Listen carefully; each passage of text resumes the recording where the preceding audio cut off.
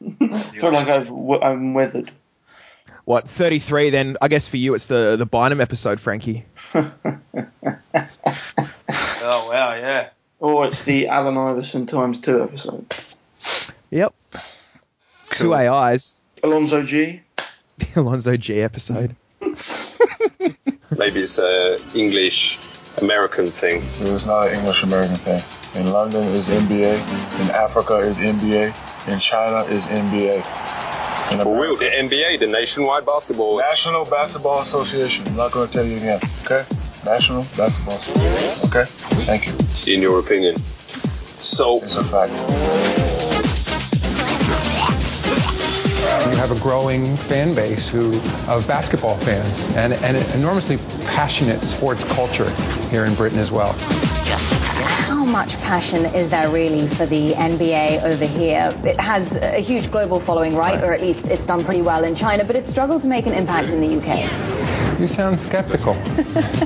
Well, you see, because we're soccer fans, I shouldn't say that. I'll get smacked for saying that, but football fans here. We call it football, okay. But How many springs? It doesn't have any springs in it. Why does it bounce then?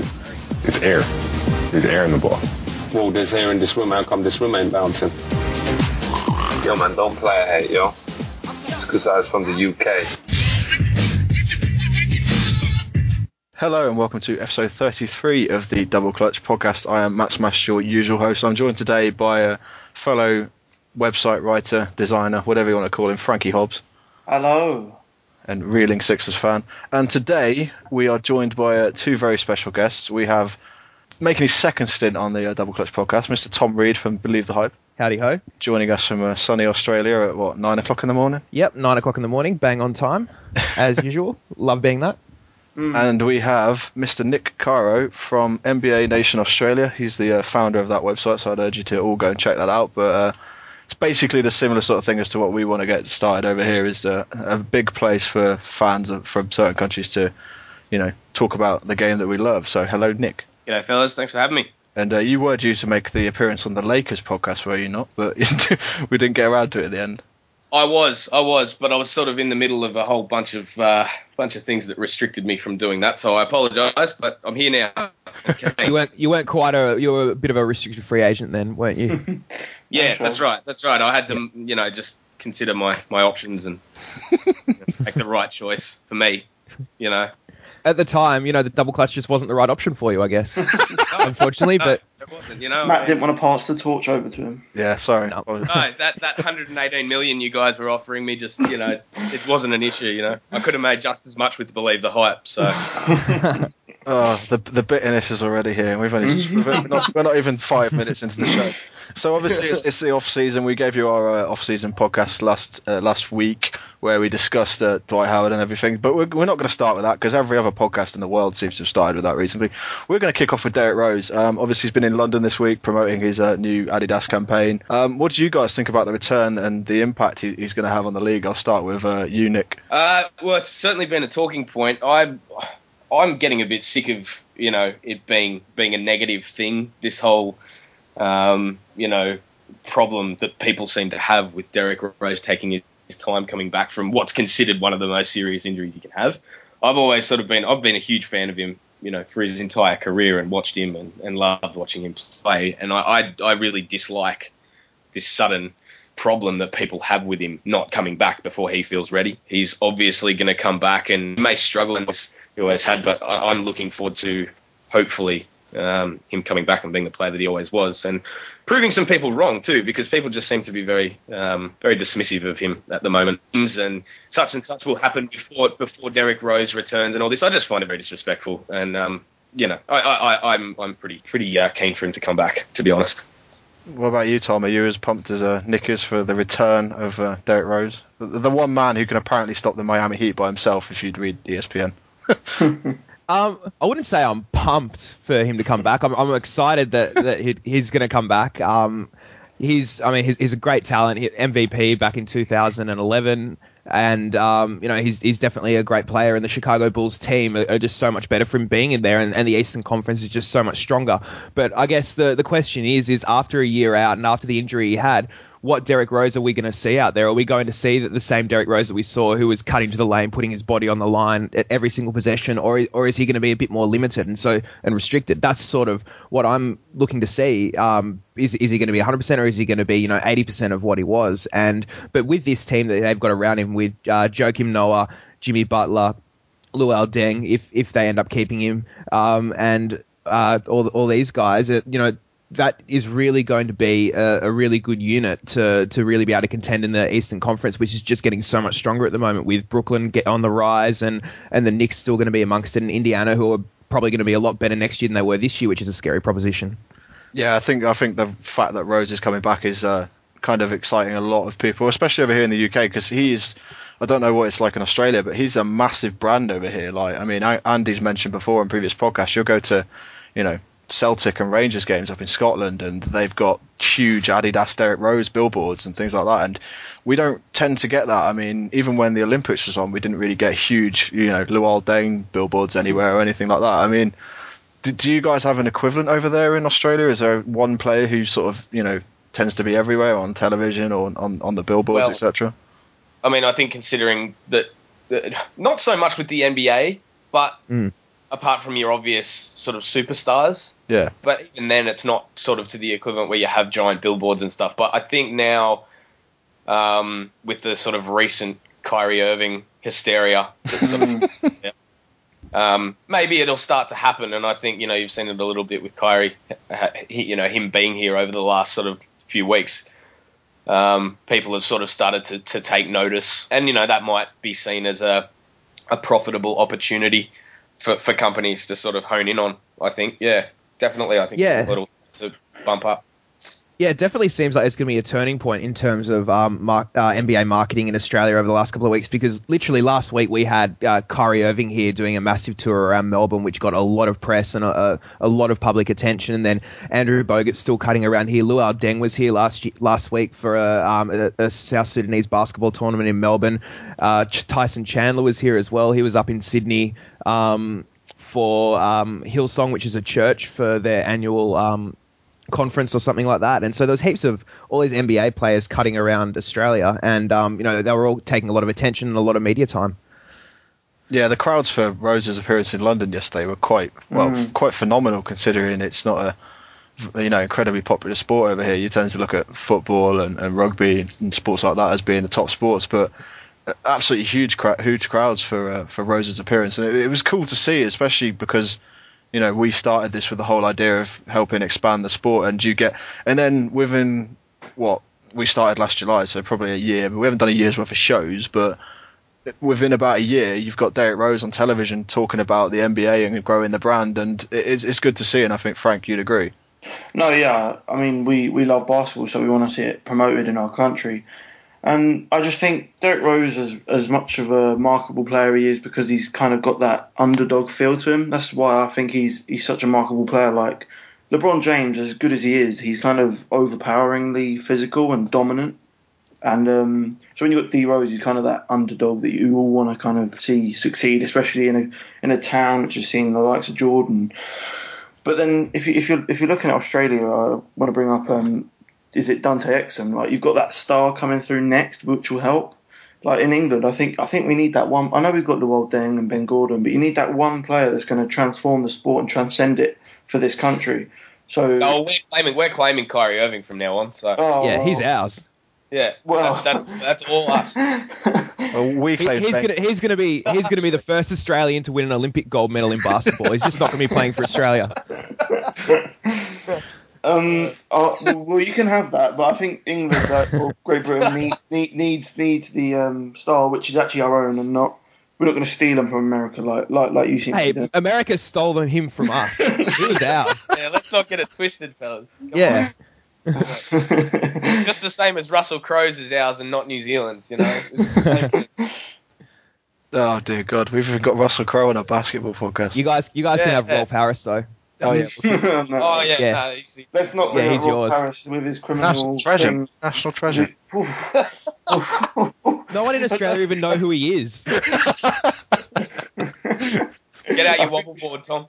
I think we should move on. I think we should move on very quickly. Yeah, if you are listening to this and you're in Australia and you know who Rolf Harris is, tweet #DoubleClutch3 with hashtag I know who Rolf Harris is, just so we can. And we'll have the Rolf Harris podcast coming out next Wednesday if you want to tune in for that. But moving on from Rolf Harris, on to another team making some funny noises at the moment. The Dallas Mavericks have just signed Monte Ellis for 3 years, $30 million. Apparently, it's rumoured that it could even go even higher. Frankie, you've got a lot to say about this, haven't you? You don't think This it's is silly. This is so stupid. I mean, you've got the Mavs, and I mean, I know they've had a lot of cap room for a long time, but you don't waste it on a man like Monte Ellis. He thinks he's a great shooter. He can't shoot anywhere near 40% behind the arc. He's great when he goes to the rim, doesn't go to the rim. He's great with the ball in his hand, plays shooting guard. I'm not a big fan of him, and I think he's an inefficient player who doesn't fit in with the way the NBA is going. And for him to sign a 3-year, £30 million contract, I wouldn't even mind to see him play the point, and then they've stacked at the point guard position. He's not going to get the ball. He's going to moan. It's going to be like Milwaukee again. Poor signing. I'm sorry, Mark Cuban. What the hell are you doing? And they let OJ Mayo go as well. Yeah, I think the problem is maybe a little bit that the Mavs have had that much trouble signing free agents in the last 2 years that it's almost come to the point for them where it's like we need someone to inject something into this roster, and be it Monte Ellis or whoever else. I think they need something. I mean, it's not like I'm not the biggest fan of him either, but he did average 19 points last season with the Bucks, which isn't terrible. Only scoring 41% overall, as you said, and 28 from behind the arc, I think it is. But I think he can help Dallas. The thing is with Dallas last season is they didn't have an issue with scoring the ball really. They just couldn't defend to save their life. They just because they had Chris Kaman. But they had no defense, and they've gone out and got a scorer, which is a little bit odd. I mean, I could imagine someone like the Thunder going for someone like Ellis just because they need the extra scoring off the bench. But obviously, he's going to go straight to a starting lineup, isn't he? They're not going to swap him and Vince Carter in and out. And the thing is, don't they have like 3 point guards already?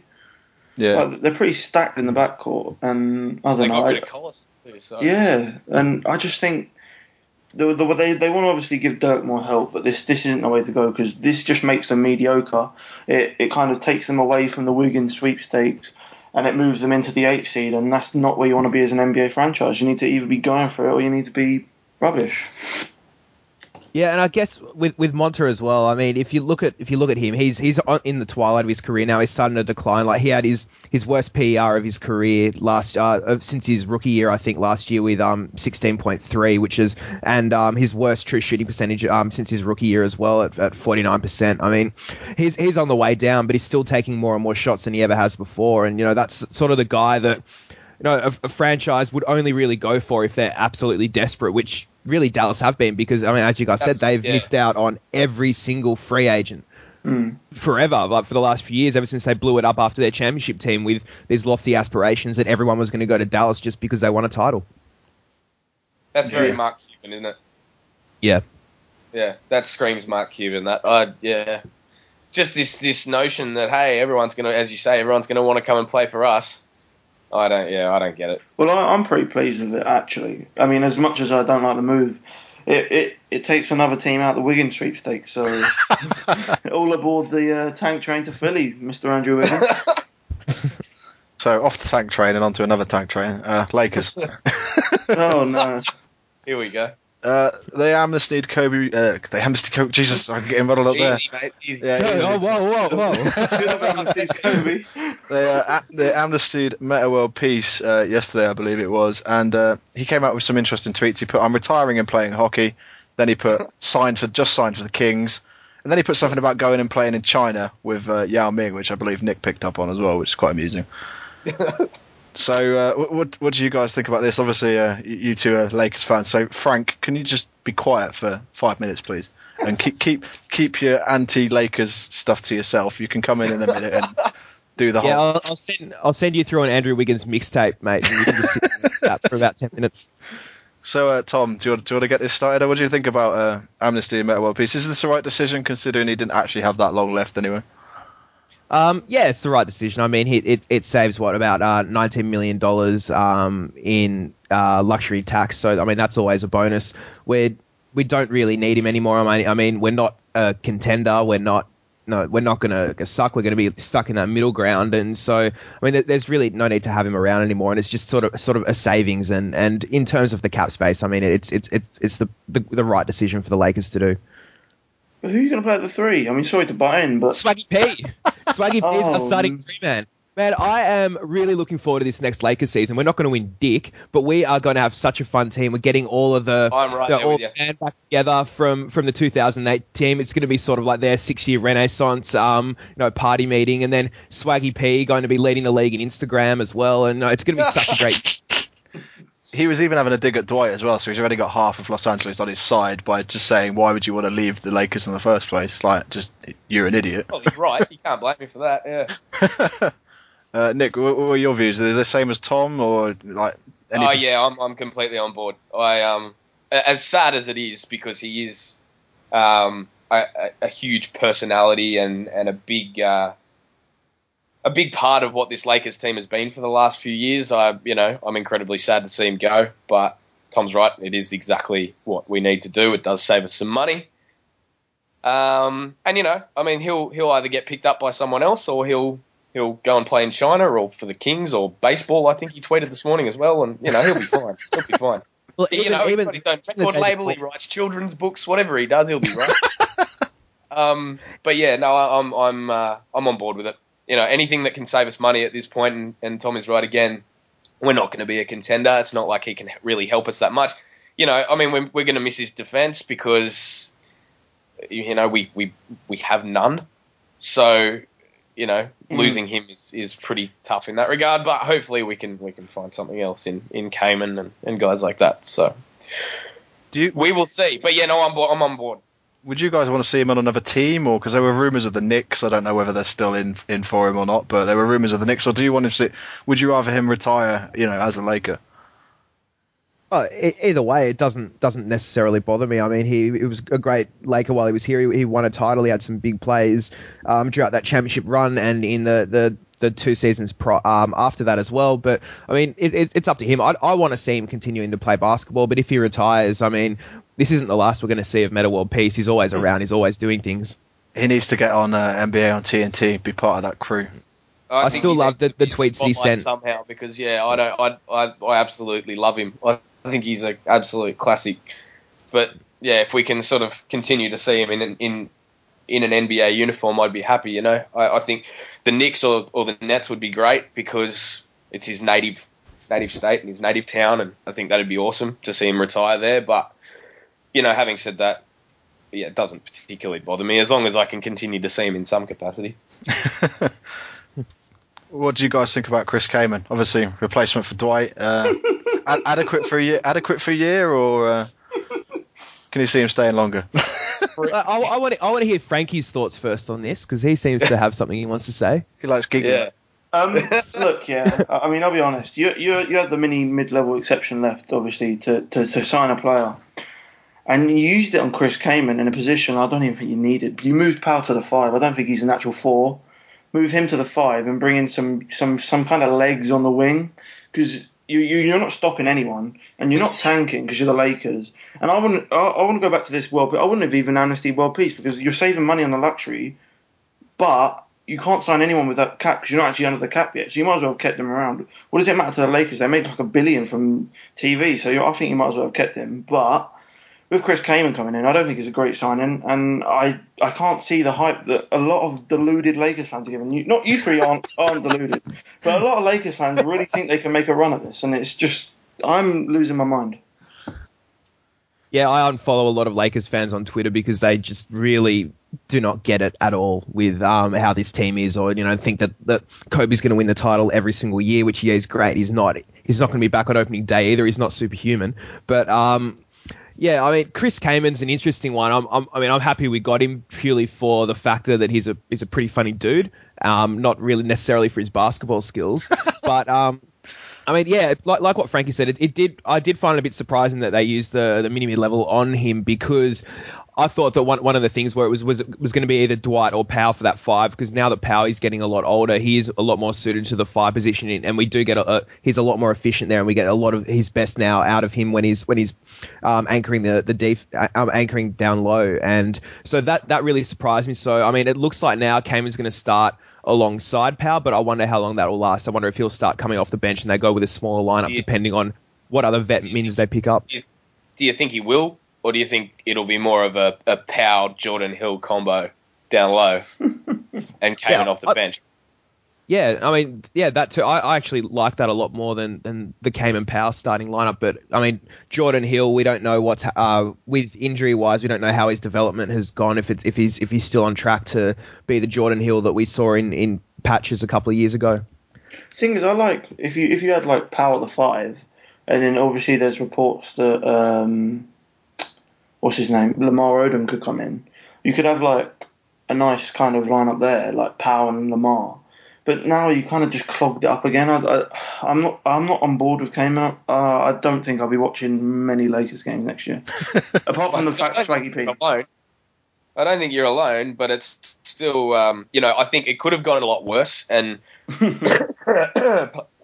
me, I think if it had gone the other way after Dwight left, or even if he stayed, I still don't think we were going to be contenders next year.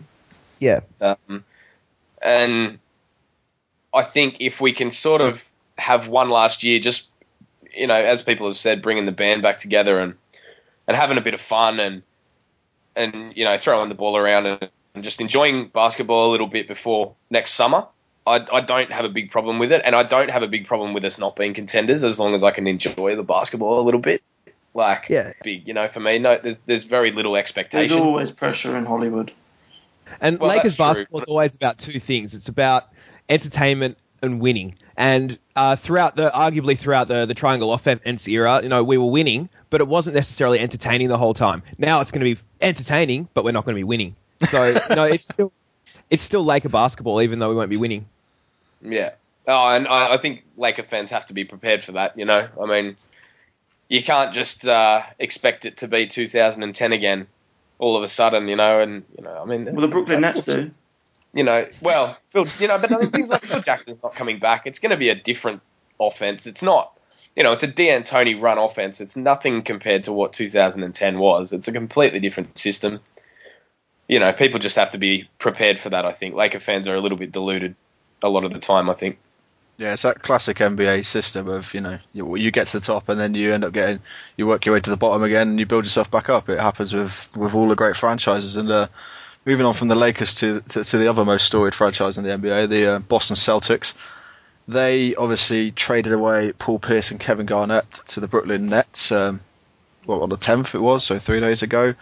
And there's been a big article today, and I believe it was the Boston Herald from the actual Celtics themselves. They put it in there saying, thank you for your heart, thank you for your passion, thank you for your sacrifice, thank you for playing through the pain, thank you for bleeding green, for honouring tradition, for an amazing ride, for restoring Celtic pride, for Banner 17. And it was quite a nice little thing for them to put in, their biggest newspaper, and for these two Celtic legends really to see this. And it was just a real sort of end of an era, really. I mean, everyone remembers when the big three got together, when Ray Allen joined them and Garnett joined them from Minnesota, and they became a real threat in the NBA once again. And it sort of re-established the Boston Celtics as arguably the number one, if not the second best team in the NBA, and they're now in the same state as the Lakers in the rebuilding phase. I mean, do you think these guys are going to get jerseys retired, or is it just going to be Paul Pierce? Is Kevin Garnett not going to get one because obviously he didn't spend that many years with the Celtics?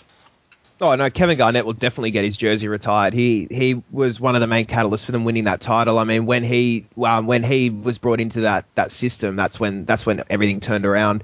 And then plus, I mean, you look at everything that he did while he was there. I mean, I think he was all defensive player. He went to all-star game. I think pretty much every year that he was a Celtic as well. I mean, he's done so much for that franchise.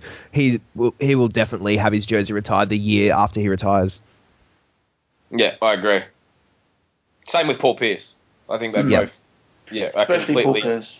entitled and deserving of of a jersey retirement in Boston for sure. Any Celtic fan you talk to will defend Paul Pierce and Kevin Garnett to the death, and I think that in itself, says that the people of Boston and the fans will attest to those guys being honoured in that way. I think it's important that happens. Yeah, definitely. The only thing with them doing the only thing with retiring the jerseys is there's only like so many numbers left. Like, if you look at the how many numbers they retired, like there's loads of them. Seriously, like one day they're just gonna have to start like going from like 99. They're gonna have to go to like 100 and keep going like 101. 3 digits, yeah, 3 digits on the back. Yeah, jersey, that's all right. That's fine.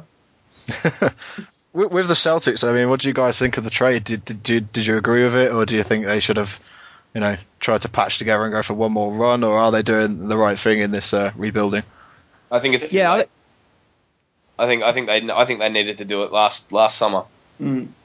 I sort of commend them for having the guts to blow it up and dive headfirst into a rebuild.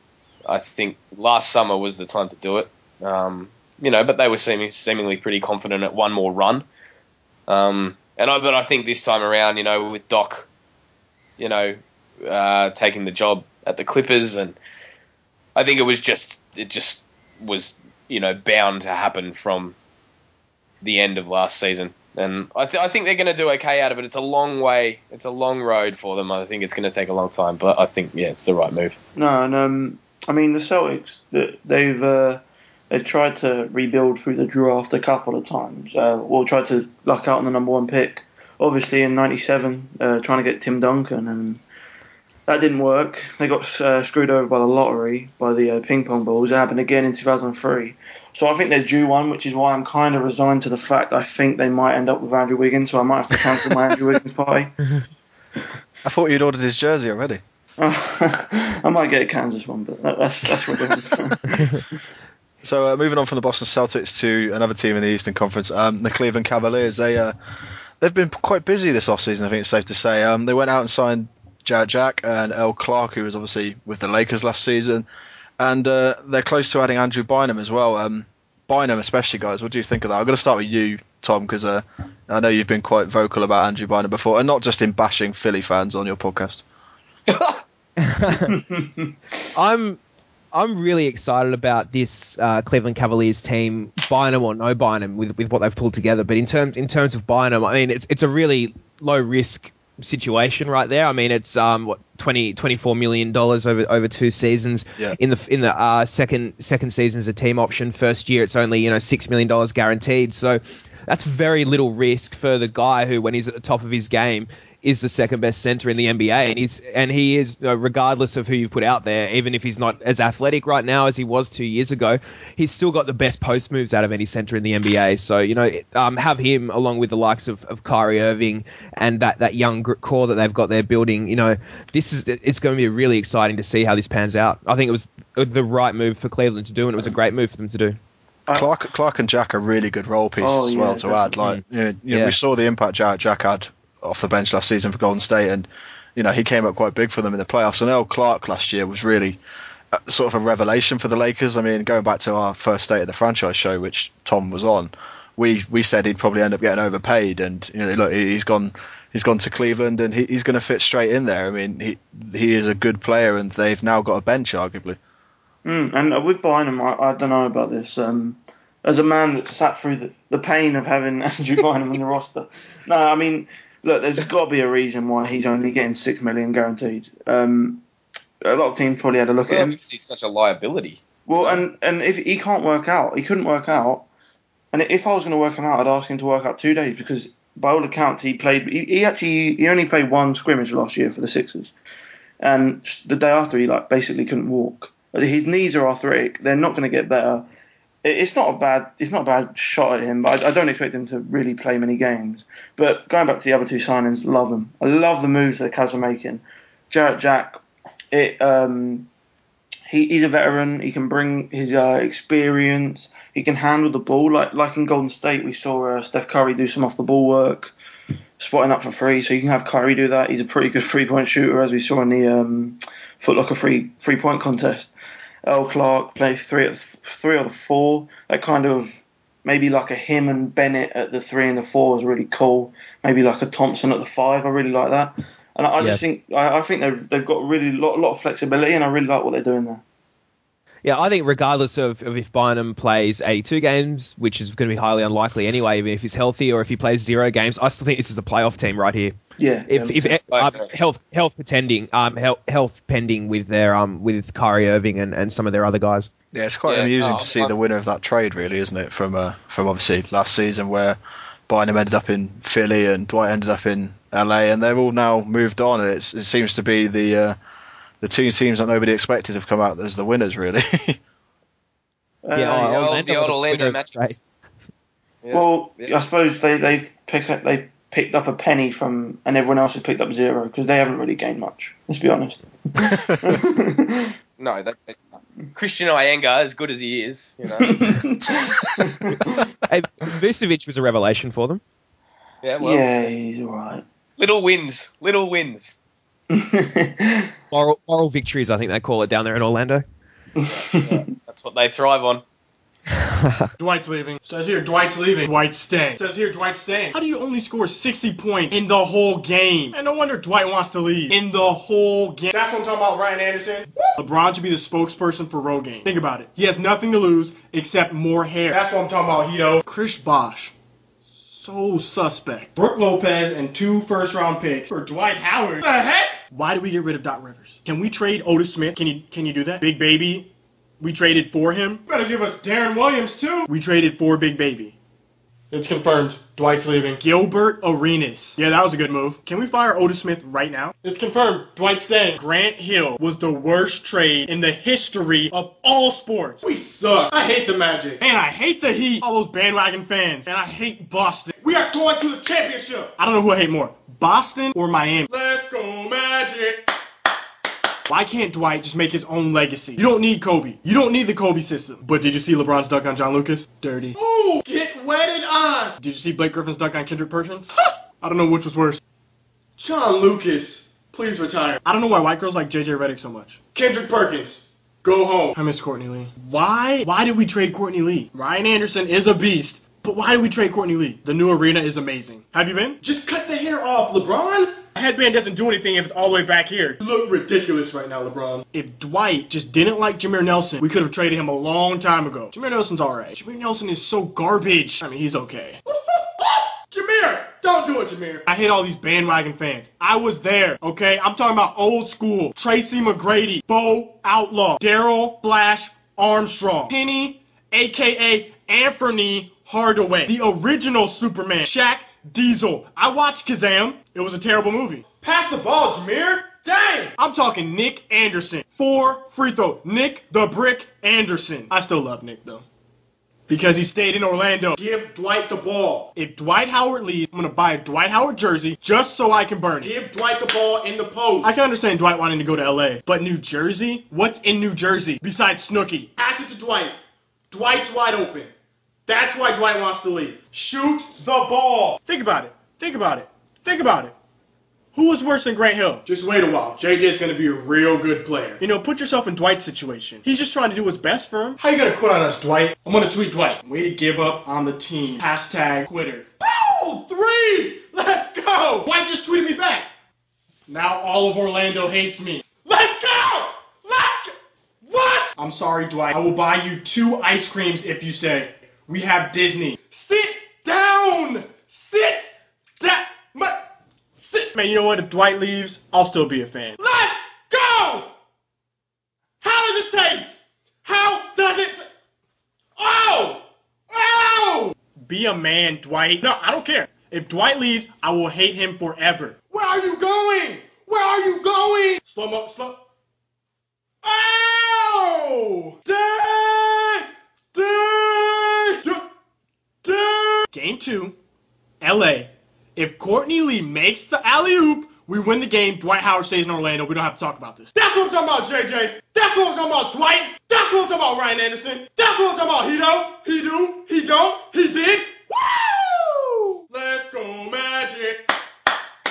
So moving on to Jarrett Jack's former team, the Golden State Warriors. Obviously, they went out and acquired Andre Iguodala, which I think kind of shocked some people and wasn't such a big shock to others. Obviously, they were in the Dwight Howard sweepstakes, but he made it pretty clear quite early on via Twitter that he wasn't going to join their organisation, despite all the moves they were making to clear cap space for him. Iggy's arrival in Golden State. I mean, what do you guys think of this? What do you think, impact-wise?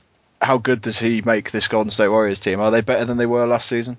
Well, look, they're going to be a good team because when you've got Iguodala's defense, you're going to stop teams on the perimeter, and they can kind of just hide Curry a bit more on the defense, and because his health isn't always the best. But he comes in as kind of a Jarrett Jack replacement in the fact he can handle the ball a bit. We saw it in Philly; he could play a bit of that point forward. So, I mean, I like this. It gives them defense. The only thing I don't know what they're going to do with Harrison Barnes. Maybe have him at the stretch 4, and then you have Bogut there, and then I like the move because they cleared cap anyway, and they brought in a really good player. So they were going to either have to sign Iggy or Jarrett Jack, and they've gone with Iggy because he's more versatile.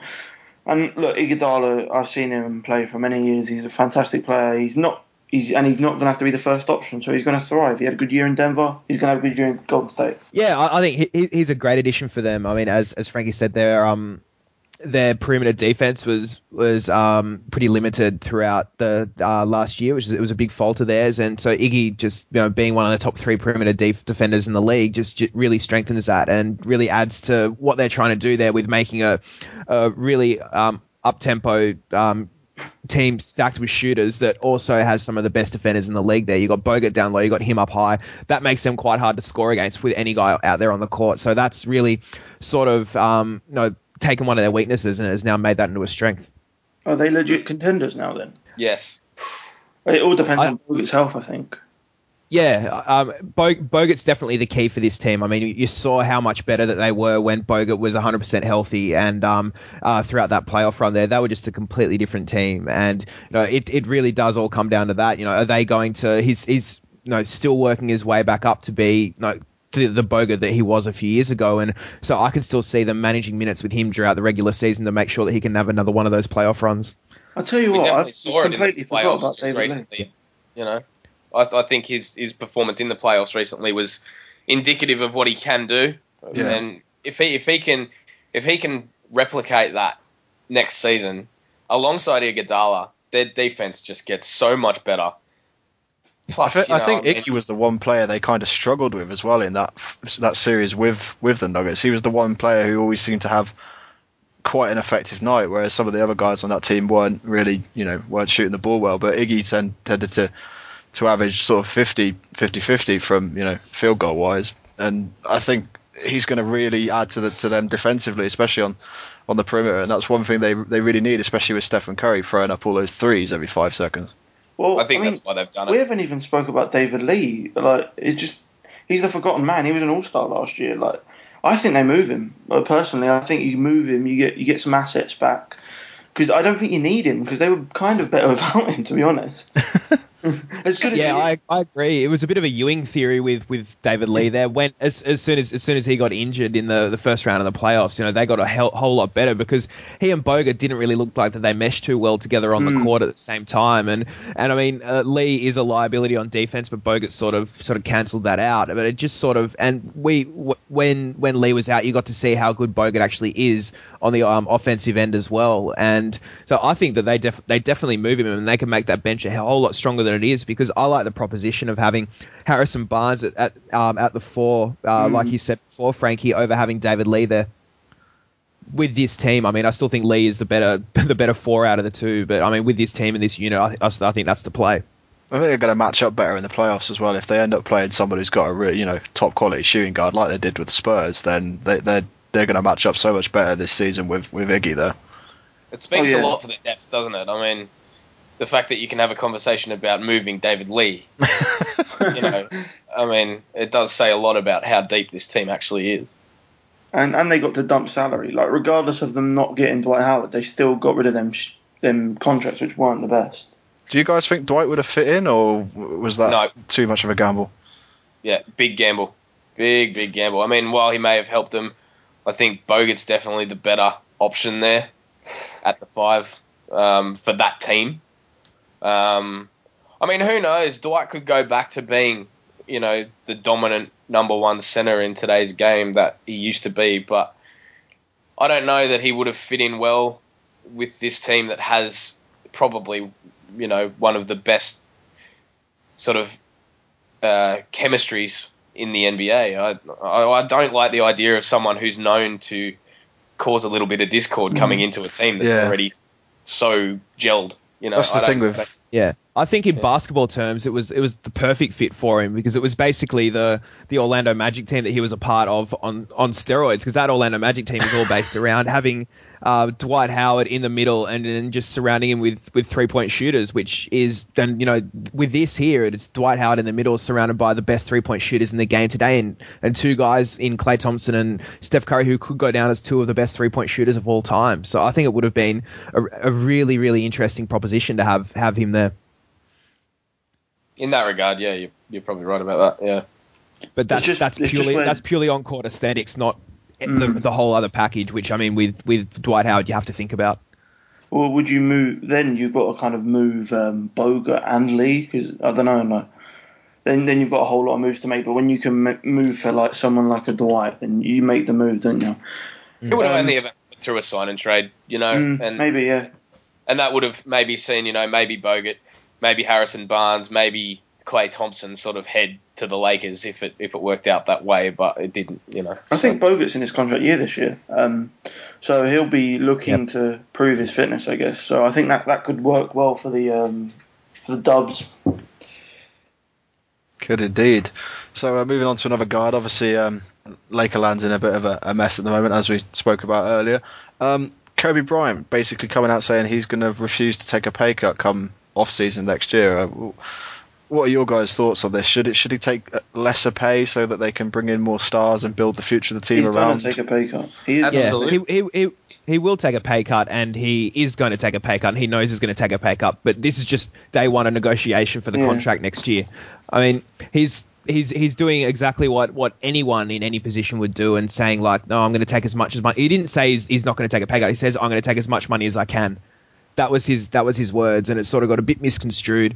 But yeah, I mean, he's going to take a pay cut, but he's just trying to make sure that he can get as much money as he can. And at the end of the day, I feel that he'll be the last player they sign because they can still sign him to the max or to whatever they want to sign him to, still under and go over the salary cap if he's the last guy that they sign. If they get whatever stars they're going to get beforehand, and then sign him to whatever they want and be in the luxury tax.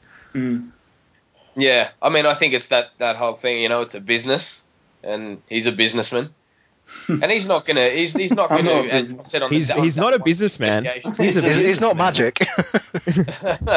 He's not going to turn around and say, "Hey, I'm happily going to take whatever they give me because $5." They'll completely take advantage of that. He's got to do what he can to make his money, but he will absolutely. He'll take a pay cut, and he should, because without him doing that, there's definitely no more rings. It's as simple as that.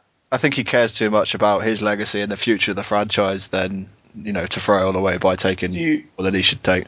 Do you think there's a chance of? It's a bit of a diversion, but do you think there's a chance of a Carmelo Anthony or? I certainly don't think LeBron James is going to be ended up in La La, but someone like that. How does that mesh with Kobe? Like, I don't see a Kobe Carmelo as a great fit. I don't know. I don't think a lot of people do, but it would be about changing roles for Kobe. Yeah. It would mean, being that he's the older of the two, it would mean taking, I guess, a lesser role. Kobe becomes sixth man. Well, no, definitely not. But it would mean less scoring, and it would mean probably more of a facilitator role for him, which he's very capable of. But it's just so long as he doesn't revert, to jacking shots and not, trying to involve Carmelo Anthony, I guess. But who knows? I think it's the right sort of market for Melo. I think he'd be interested in LA. Obviously, his girlfriend's quite heavily involved within Hollywood itself. So, and it's not really gone right for him in New York. You look at the contract that Amare Stoudemire's on; they're having issues with that. There's rumours that he's told the head office, if you don't go out and get me someone like Rondo, then I'm going to cause you issues next season. So, it's an interesting one for both the Knicks and the Lakers, because obviously the Lakers are looking to rebuild and looking to bring in that future franchise piece, and Melo could be the right one. And we've seen Melo carry teams before, but he's never really got as far as people would like him to, especially with the offensive talents he's got. Yeah, it's a hard one. It's tough to sort of say without any conclusive evidence of it actually maybe happening, but yeah. Tom's being very quiet on this. Have you got a player in mind that you'd prefer to see rather than Melo? Well, I mean, Melo would be great to see. LeBron would be great to see. Chris Bosh would be great to see. Dwayne Wade would be great to see. I mean, I guess it's still 12. Yeah, Andrew Wiggins would be great to see. I mean, even though I'm sorry, Frankie, I believe he's going to be a Toronto Raptor, but I think we'll get into that later. Yeah, but no, it's 12 months away right now. I mean, we're in this free agency here. There's still a lot of things to happen on the way before we can start to talk about who's going to be around for free agency next year. Because, hey, have a look. If the Knicks get Rondo and do become a contender and end up winning the title, does Melo leave? No. If the Miami Heat win the title, then obviously they're not going to leave. Those guys aren't going to leave or go anywhere. It's a very good chance that they're all going to stick around. But if something happens in Miami and there's a bust up or someone gets injured and they absolutely flop, do one of them jump ship. So I still think it's a long way to go until potentially we can really look at who's legitimately around for the Lakers and anyone else to start looking at next year. Yep, fair enough.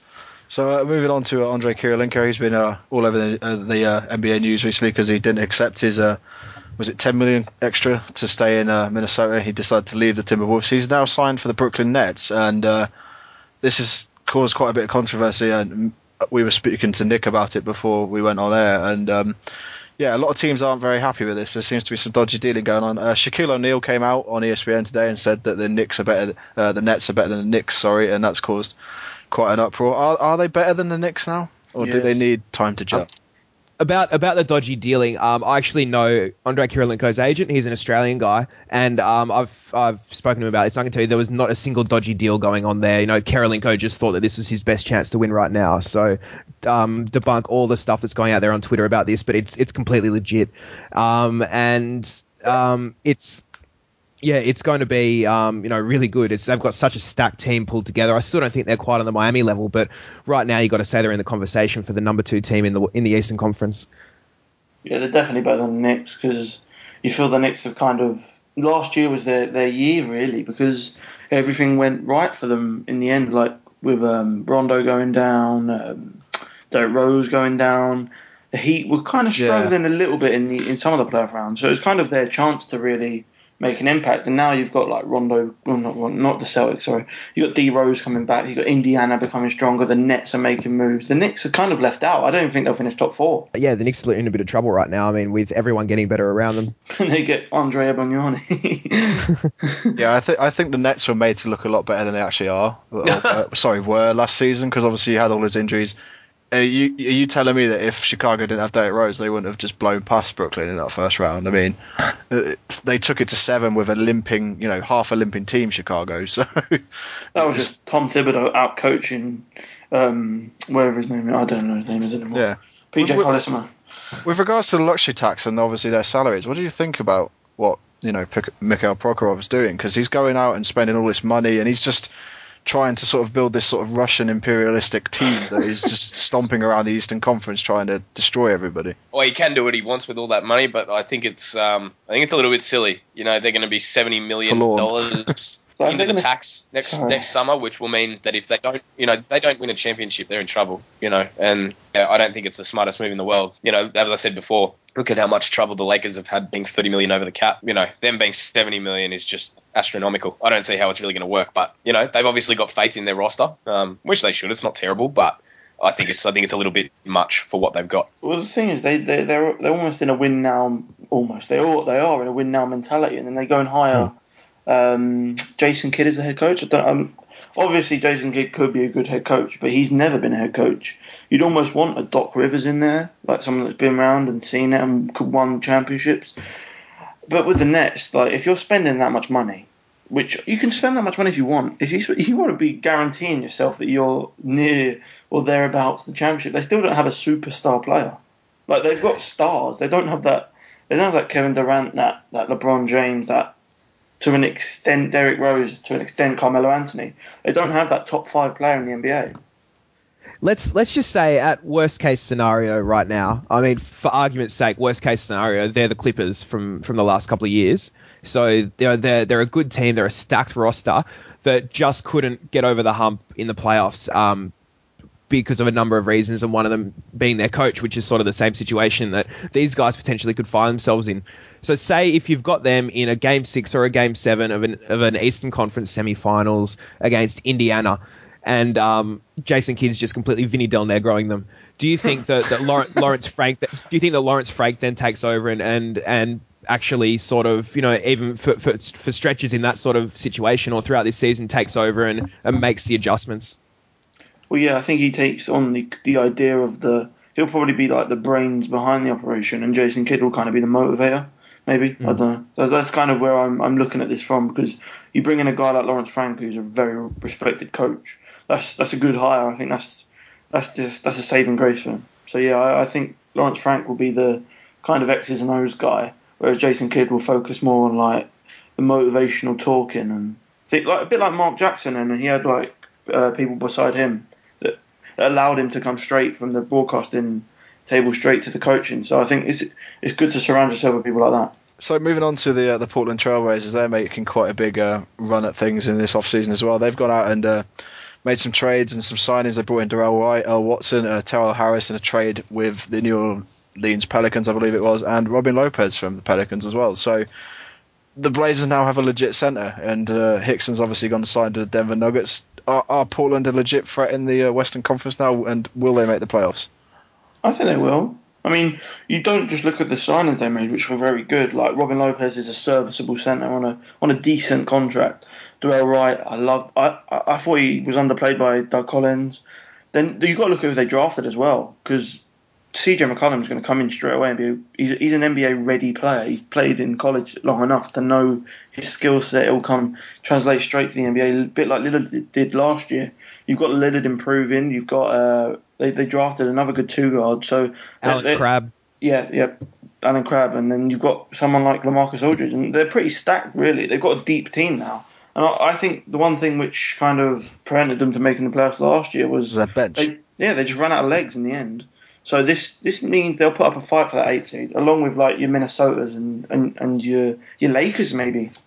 They didn't really have a big shot stopper and like defensive rebounder, go getter last year, because Hickson was obviously a forward playing the centre, and it didn't really work out too well. So I think Lopez is going to be a real revelation for them, because there were rumours they were trading they were going to trade LaMarcus Aldridge away, and they decided to stick with him, which I think is a good decision, because he's probably one of the better power forwards in the league. So you bring in Robin Lopez, who's sort of the perfect complement to him, and then you got Darrell Wright, who was a fairly decent scorer for the Sixers last season off the bench, and Earl Watson's not too bad either. So they've just got better, and they're young, and they're fun and exciting to watch. So it'll be interesting to see if Portland can make their way through the playoffs again.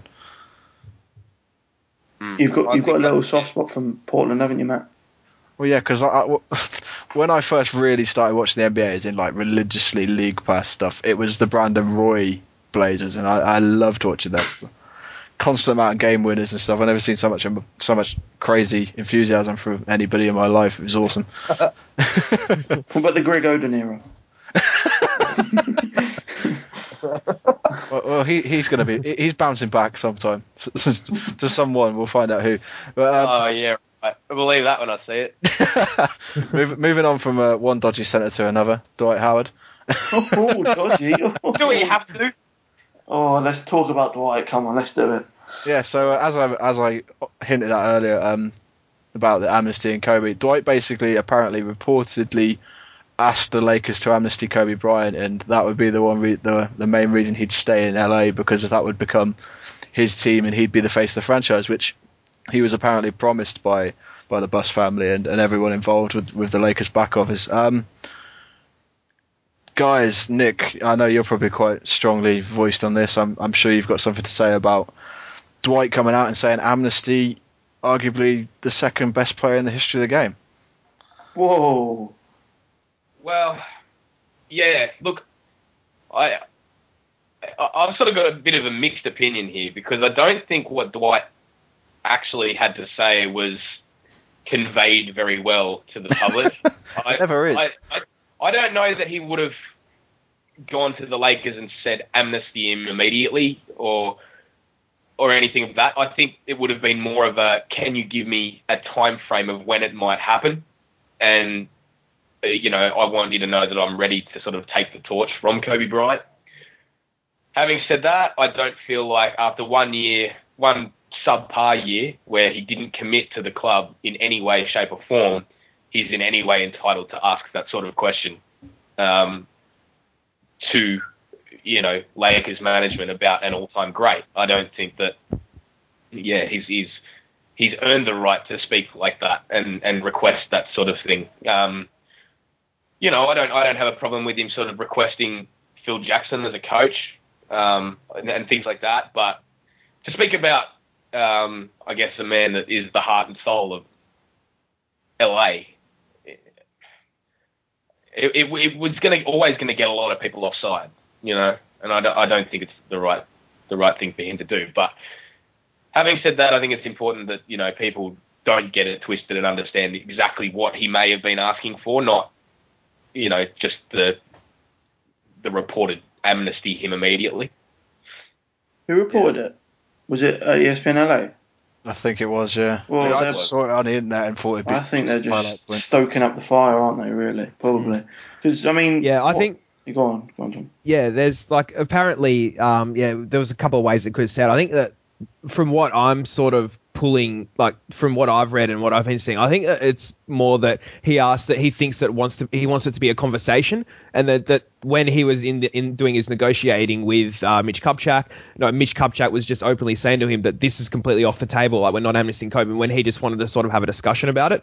But then also, that's one way that I look at it, and another way I look at it is Dwight was leaving. He was always going to go to Houston, and he was just, throwing out ludicrous, things like, oh, if you do this, I might stay. If you do this, I might stay. And one of those was amnesty and Kobe, knowing that, they would say no, so that he would just then be able to walk away, and with them thinking that, he's leaving because they're not on the same page, not because he just really wanted to get the hell out of there. Who can blame him? Yeah. No, I mean, it was a bad situation for him. I mean, as much as I would, as I'm a Laker fan, he didn't want to be there, so I can't hold that against him. It wasn't a team built around him either. They didn't really bring in any pieces to sort of help him out. I mean, an aging Steve Nash was one of the reasons that he decided to join Houston as well. And you look at the Lakers, and they're just getting older and older. That's why someone like Swaggy P is going to be a breath of fresh air next season. As much as you may giggle. He's fun. I mean, as much as I did not watch all 82 games last year, the Philadelphia 76ers, the ones I did watch, I watched sporadically. Swaggy P made it fun every time he stepped on the court. Whenever I saw his name in the starting lineup, I always had to tune in, because you never know what you're going to get from him. And, I mean, I say this a lot when I talk about Swaggy P, but that game against the Grizz, when he played for the Clippers in the playoffs a couple of years ago, when they were down 30, I'll always remember that, because he can catch fire. There's no doubt about it. On his night, he could look like a world beater. Then the next night, he'll look like Monterellis. So.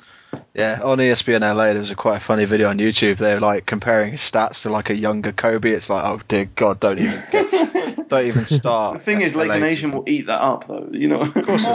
They'll love it. He's the next Kobe Bryant for sure. Oh dear God. So moving on quickly, we're going to wrap this up because we know you two are busy men, and it's probably getting on a bit in Australia, and it's definitely getting on a bit here. It's now 10 to 1 in the morning, and I've been up since 4:45, so I'm a little bit tired right now.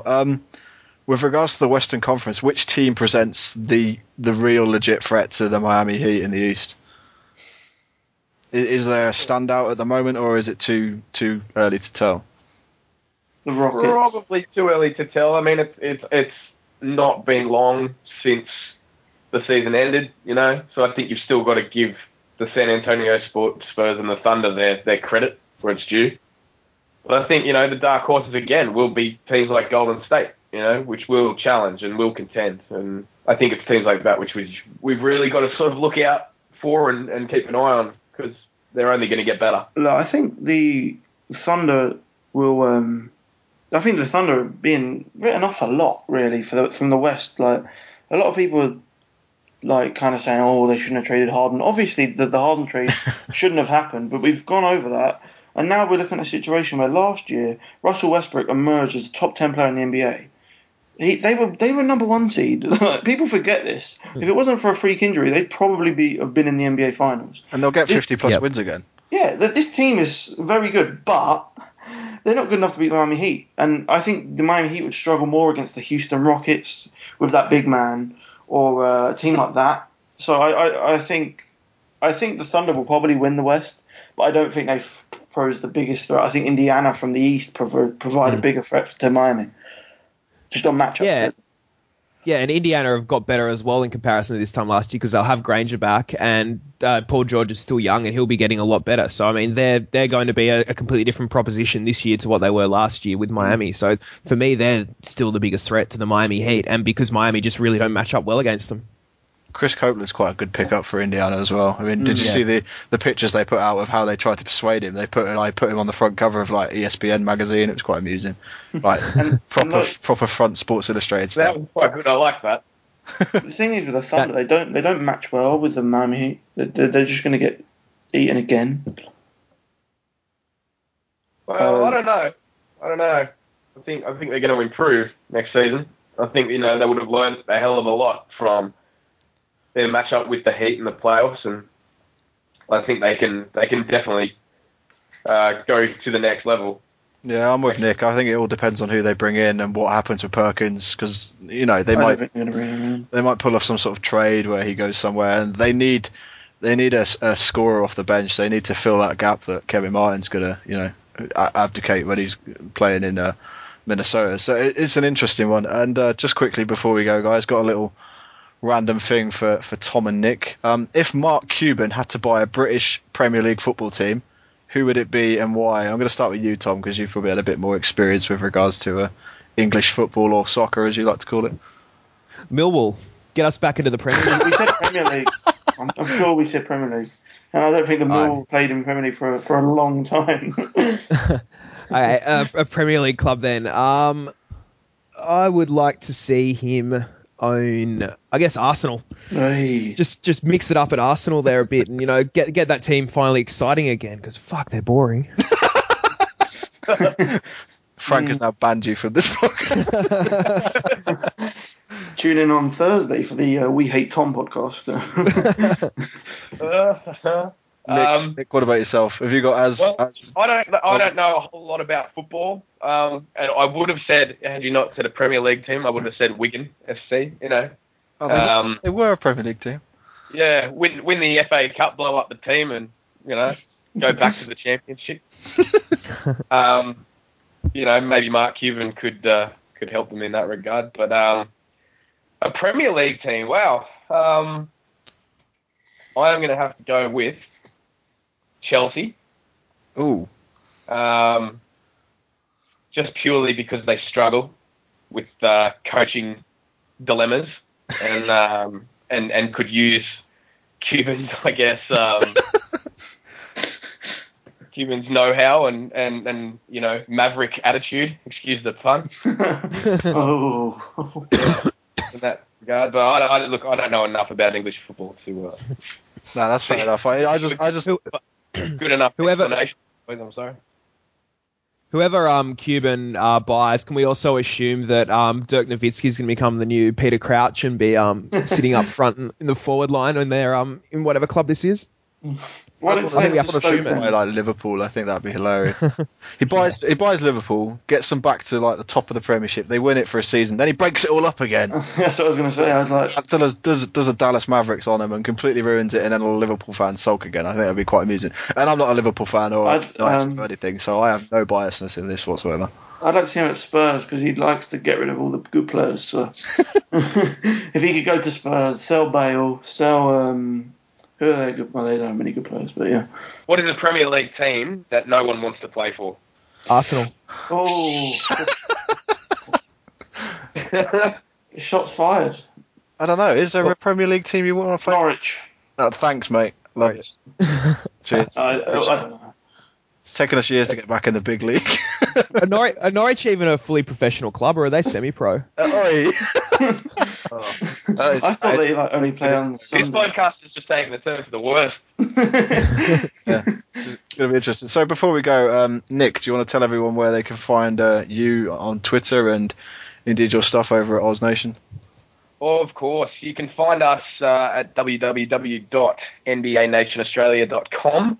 And you can find myself on Twitter at NickCaroNBA. Come and check it out. We're sort of gaining a little bit of ground now and starting to get some good followers and having a lot of fun. So come and check it out. Yeah, we'll get a link up to that on our site as well when we revamp the show guests and friends and partners section. So we'll be sure to get a nice little pretty logo on there for our UK fans. And Tom, what about you? Obviously, Believe the Hype. Yeah, thank you very much, guys, for having me on, first and foremost. I really, really appreciate it. And, Frankie, Arsenal, mate, I love going to the Emirates. It's awesome. Yeah, thanks for taking that joke well. And, Norwich for you, Matt. Good luck in the Premier League next year, I guess. At least you're there. Thank you. So find me at Believe the Hype NBA podcast, on which you can listen to on iTunes, Stitcher, TuneIn, and also if you've got Windows Phone, we've just got our own Windows Phone app now, so you can have the podcast exclusively on that, and also at believethehypenba.com too. So yeah, thanks guys. Wicked. Just before we go quickly, just a thing I'm going to mention. We've got an interview coming up, a written interview, going to go up on our website with a guy called Max Frischberg, and he does basically basketball mixes he does them on YouTube, but he's a professional video editor and he's done stuff for like ESPN True Hoop and Yes Network, and he's quite big and well renowned with regards to doing that. So I think that was quite a nice thing for him to get back to us with. He said he's going to get back to us after he's finished with Summer League. So have fun at Summer League, Max, and we'll talk to you soon, I'm sure. So you can find us over at doubleclutchpodcast.co.uk, facebook.com/doubleclutchpodcast, Twitter /doubleclutch3. You can find Frankie over at Frankie Hobbs. Frankie _Hobbs. Don't forget the underscore, man. You need the underscore. You can find me at Matt Smashed, and that's got one T in because I have seen people try and add with two for some reason. And remember to get involved with the conversation using our hashtag NBA in the UK. So we'll catch you soon, guys. Pleasure talking to you guys as always, and we'll see you soon. Thanks very much, guys. Bye. Well, I'm with Kevin Garnett. We came here to see the Big Three, see how the Celtics were playing. Obviously, one of the better games. How has this worked so well so quickly for you guys, 12-2? In order for this to work, everybody has to give in to what Doc's talking about. And Mbutu is an African proverb, very much like Celtic pride, to which I can't be as good as I am unless I help the next person. And we've bought into it. It's helping. It's working. It's working for us. You guys played very well tonight, but on the other side, the Knicks did not play well at all. Some people say perhaps they are quitting on Isaiah Thomas. You were a teammate of Stephon Marbury for over 2 years in Minnesota. You went to the playoffs both years. What did you see out here on the court from the Knicks? I don't know. Steph's different from when he was in Minnesota. You just don't come out and quit. You know, you got to have a reason, or someone has to make you quit. I felt like we did a really good job of coming out with energy, jumping on them. You know, Q Richardson has some quotes in the paper that got us kind of amped up that Doc put on the board. So we was more than motivated tonight. But, you know, we so locked into what we're doing over here in Beantown, I can't even worry about what they're doing in New York. Well, congratulations. Your team is fun to watch. Let's talk about this outfit you got on. Who are you wearing? That's not Celtic green. Hey, look, straight up. You can't just grab something from the 1970s and try to bring it back. Retro is a look. Okay. Well, you're trying to bring back the glory of the Celtics. I was bringing back but as you see, it's working, and that is not. Thank you, Mark.